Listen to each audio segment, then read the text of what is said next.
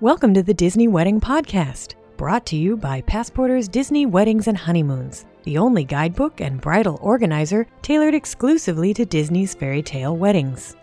I'm your host, Carrie Hayward. Each week I feature a different aspect of Disney weddings, from the latest news, information, and money-saving tips, to interviews with wedding vendors and real Disney brides and grooms. I also cover honeymoons, anniversaries, and engagements at the Disney parks and resorts. Join me now as the Disney Wedding Podcast celebrates romance at Disney destinations worldwide. Today on the Disney Wedding Podcast, I am speaking with recent bride Haley Teresi about her escape wedding at Walt Disney World. And I thought you guys would be interested to hear how she used the elements in the package and how she customized her day. So welcome, Haley. Hi, how's it going? It's great. Thanks so much for being on the show today. I'm really interested to hear how everything turned out. First of all, though, how did you guys even decide, hey, we want to get married at Walt Disney World and we want to do the escape package? Well, we wanted a small wedding. Originally, my mom, I was concerned about because she has a lot of anxiety issues with social anxiety issues. So we wanted to keep it small, but Joe's family is the typical large Italian family where if we would not include somebody locally, it would have been a big insult. So we were trying to dwindle that number down. Also, we don't like being the center of attention. So we wanted a really small wedding. And Joe's parents won't fly either. So they have a timeshare out in Florida already. So we figured, hey, why not look into Disney and see if it's affordable? And the escape package fit our budget and it fit what we were looking for with the intimate wedding. That's great. And so his parents are in Florida already, or they can go there without flying? Exactly. We live in Cleveland, so they end up driving. It's an 18-hour drive for them, but they take a couple of days to drive there and kind of make a small vacation of just getting there.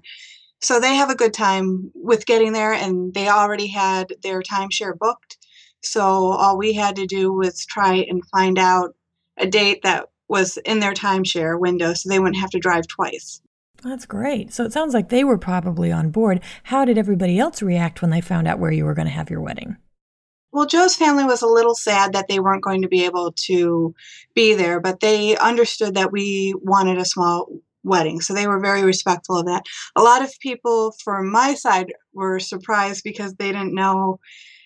I'm kind of quiet and shy, so they didn't think that I was this big Disney fanatic because I don't have like Mickey Mouse all over my desk at work or anything. But they all thought it was fun and that we were doing the right thing by doing a smaller wedding. Oh, it's great that they were so supportive. How many guests ended up making the trip? We invited a total of 14, but only 10 people made that, including Joe and myself. Okay. And then how was the process for you planning from so far away? Did you find that with the internet it wasn't a big deal, or were there times where you wished you were local? We had never seen the boardwalk before. We had been to Disney, but we never did the resort hopping. So we were planning for a wedding where we had never even seen the location. So that kind of made me a little nervous just because I didn't know what I was walking into. We didn't know all the options that were available when we first started down the journey. We went through the website, so we knew like they offered a package, but we didn't know that there were add-ons that you could do, like the dessert party we didn't know about, and even some of the other customizations. That's cool. So how did you find out about those? Oh, the internet. Passporter's Disney Weddings and Honeymoons, that helped a ton. And then just people on the internet through the different Disney boards were very helpful in just telling us what they did and where they were able to customize. So previous Disney brides are a great resource. I definitely agree. Yeah, they have so many great ideas. And then which options from the package did you end up choosing? So for our package, we ended up with Seabreeze Point, which we debated on. We were really between that and the wedding pavilion, but we decided we wanted to be outside. For the floral, I went with a Cascading Beauty, but I upgraded some of the flowers that were in that. Like I didn't want the lilies, I wanted sunflowers because that was one of the things that I still wanted a fall feel. Even though it was in Florida, it was still October, so I still wanted that fall feel. So I updated the colors in that to be more oranges and yellows. And we went with an orange boutonniere for the guys, just the typical boutonnieres. We traded in our photo album for the archival CD, which we're still waiting on. And then we added an additional hour of photography on there. We did have Mickey and Minnie as our guests. And for our cake, we found out that we could actually do 2 different flavors for the top tier and the bottom tier. So we did that. And then a couple additional things that we added on was we did dinner, but that is booked separate than going through the wedding. And then we also added on a dessert party. Okay, cool. So I'm going to ask about those in a second. But first, my favorite question to ask, what flavor combinations did you pick for the cake? For the top tier, we did almond and the amaretto crunch. And for the bottom tier, we did the chocolate and peanut butter cup. After a heavy dinner, the almond was the clear favorite. Interesting. Okay, that's good to know because a lot of people, they're not going to get to taste these before they have their escape event. So it's great to get recommendations. I mean, we had dinner at the Yachtsman, so it was a heavy dinner. If it wasn't for the heavy dinner, I'm sure that more people would have liked the chocolate. It was just a lot more rich and heavier. Interesting. Okay. So now I want to talk about the private events, but first, can you just give a basic timeline of how your day ran with the ceremony and how the events dovetailed with that? My maid of honor was also Joe's sister, so they had kidnapped me the night before, so Joe and I went to see each other. So we got up around just 7 a.m. just so we could all make it in the shower and get breakfast together. At 10 o'clock, we had our hair and makeup come. We used Butte Special, or I'm not sure how you pronounce them, but we went through Butte. And they were fantastic. They came right on time. They did exactly what we asked them to do. And then at 1:15, the limo came and got my groom, and my guests went with him. At 1:20, I got the call about the weather looking iffy. Oh, no. So I got the call from my planner, and she said that the weather was looking bad. And she knew that I did not want to have the wedding indoor at any cost, because of the lovely ballrooms. The ballrooms, they're not ugly in person, but in my opinion, they don't photograph that well. So I was a little concerned. So she gave me 3 options. She gave me the first option, try to keep everything outdoors. The second option, move everything indoors. And the third option was to have the ceremony outdoors and move the cake reception indoors. But if I took the outdoor option and it rained, I had to know that Mickey and Minnie would not be able to join us. So I decided to do the combined option of have our ceremony outside and then our cake reception inside, which helped us because it was also a 90-degree day. So it got us into the air conditioning a little bit. So it actually worked out perfect. That's great. So your ceremony was at Seabreeze Point. Where did they set up your reception? It was inside one of the ballrooms in the boardwalk. It was a smaller room that they had. I'm not even sure what the name of it was. So when we got there, they sat us down in the lobby. I was in one area and I couldn't see my groom or any of my guests where they had me sitting. And they just kind of went over what was going to happen. I got to meet my violinist and my photographer. My photographer took a couple pictures.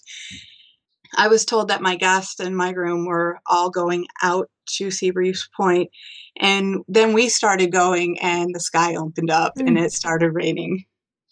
We got stuck under an awning with a small Italian family who kept assuring me that rain on your wedding day was good luck. But then it was a typical Florida storm, 15 minutes and it was done. And we were on our way. So we did start a little late, but it wasn't that late, and we were going indoors anyways for the cake reception, so we didn't hold the next bride up. And then at the cake reception, our wedding planner stopped us, kind of told us what was going to happen, that we were going to be introduced, and then Mickey and Minnie would be introduced, and then we would cut the cake together, and we would do our first dance, and then we would get more pictures. And that's exactly what happened. And then after that, my guests were whisked away by the limo to go to dinner, and we stayed behind for more pictures. And then we met up with our guests for dinner. After that, we went to the dessert party, which was also moved indoors because of the rain. one of the things I wish we would have spaced out our dinner and our dessert party a little bit more because we were all too stuffed to kind of taste the desserts. So note to other brides, kind of space it out or give yourself a little room or don't order so much food. But then after we had the desserts, the rain stopped and we got to go out and have view the fireworks. And actually, because of the rain, our firework viewing spot went from, we were supposed to have it at Vikings Landing, and it got moved to the French Upper. Oh, nice. So it was a much better location with no trees, and it was a much bigger location as well.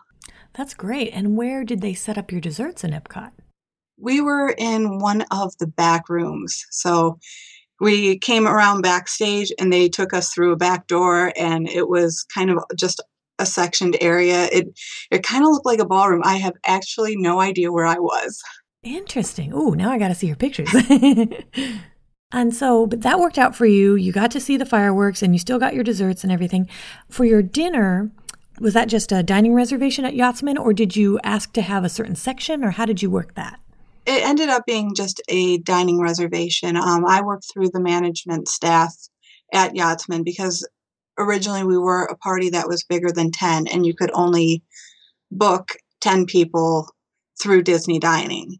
So I had to get a few numbers because of when you leave a message for Yachtsman, sometimes they're a little bit slower to return your call. So I had to call several times, and I ended up calling Disney Dining, and the person I spoke to was like, you know what, I know when the manager is in, I know somebody you can talk to, let me get you connected. So I ended up having to go through Disney Dining to actually find somebody.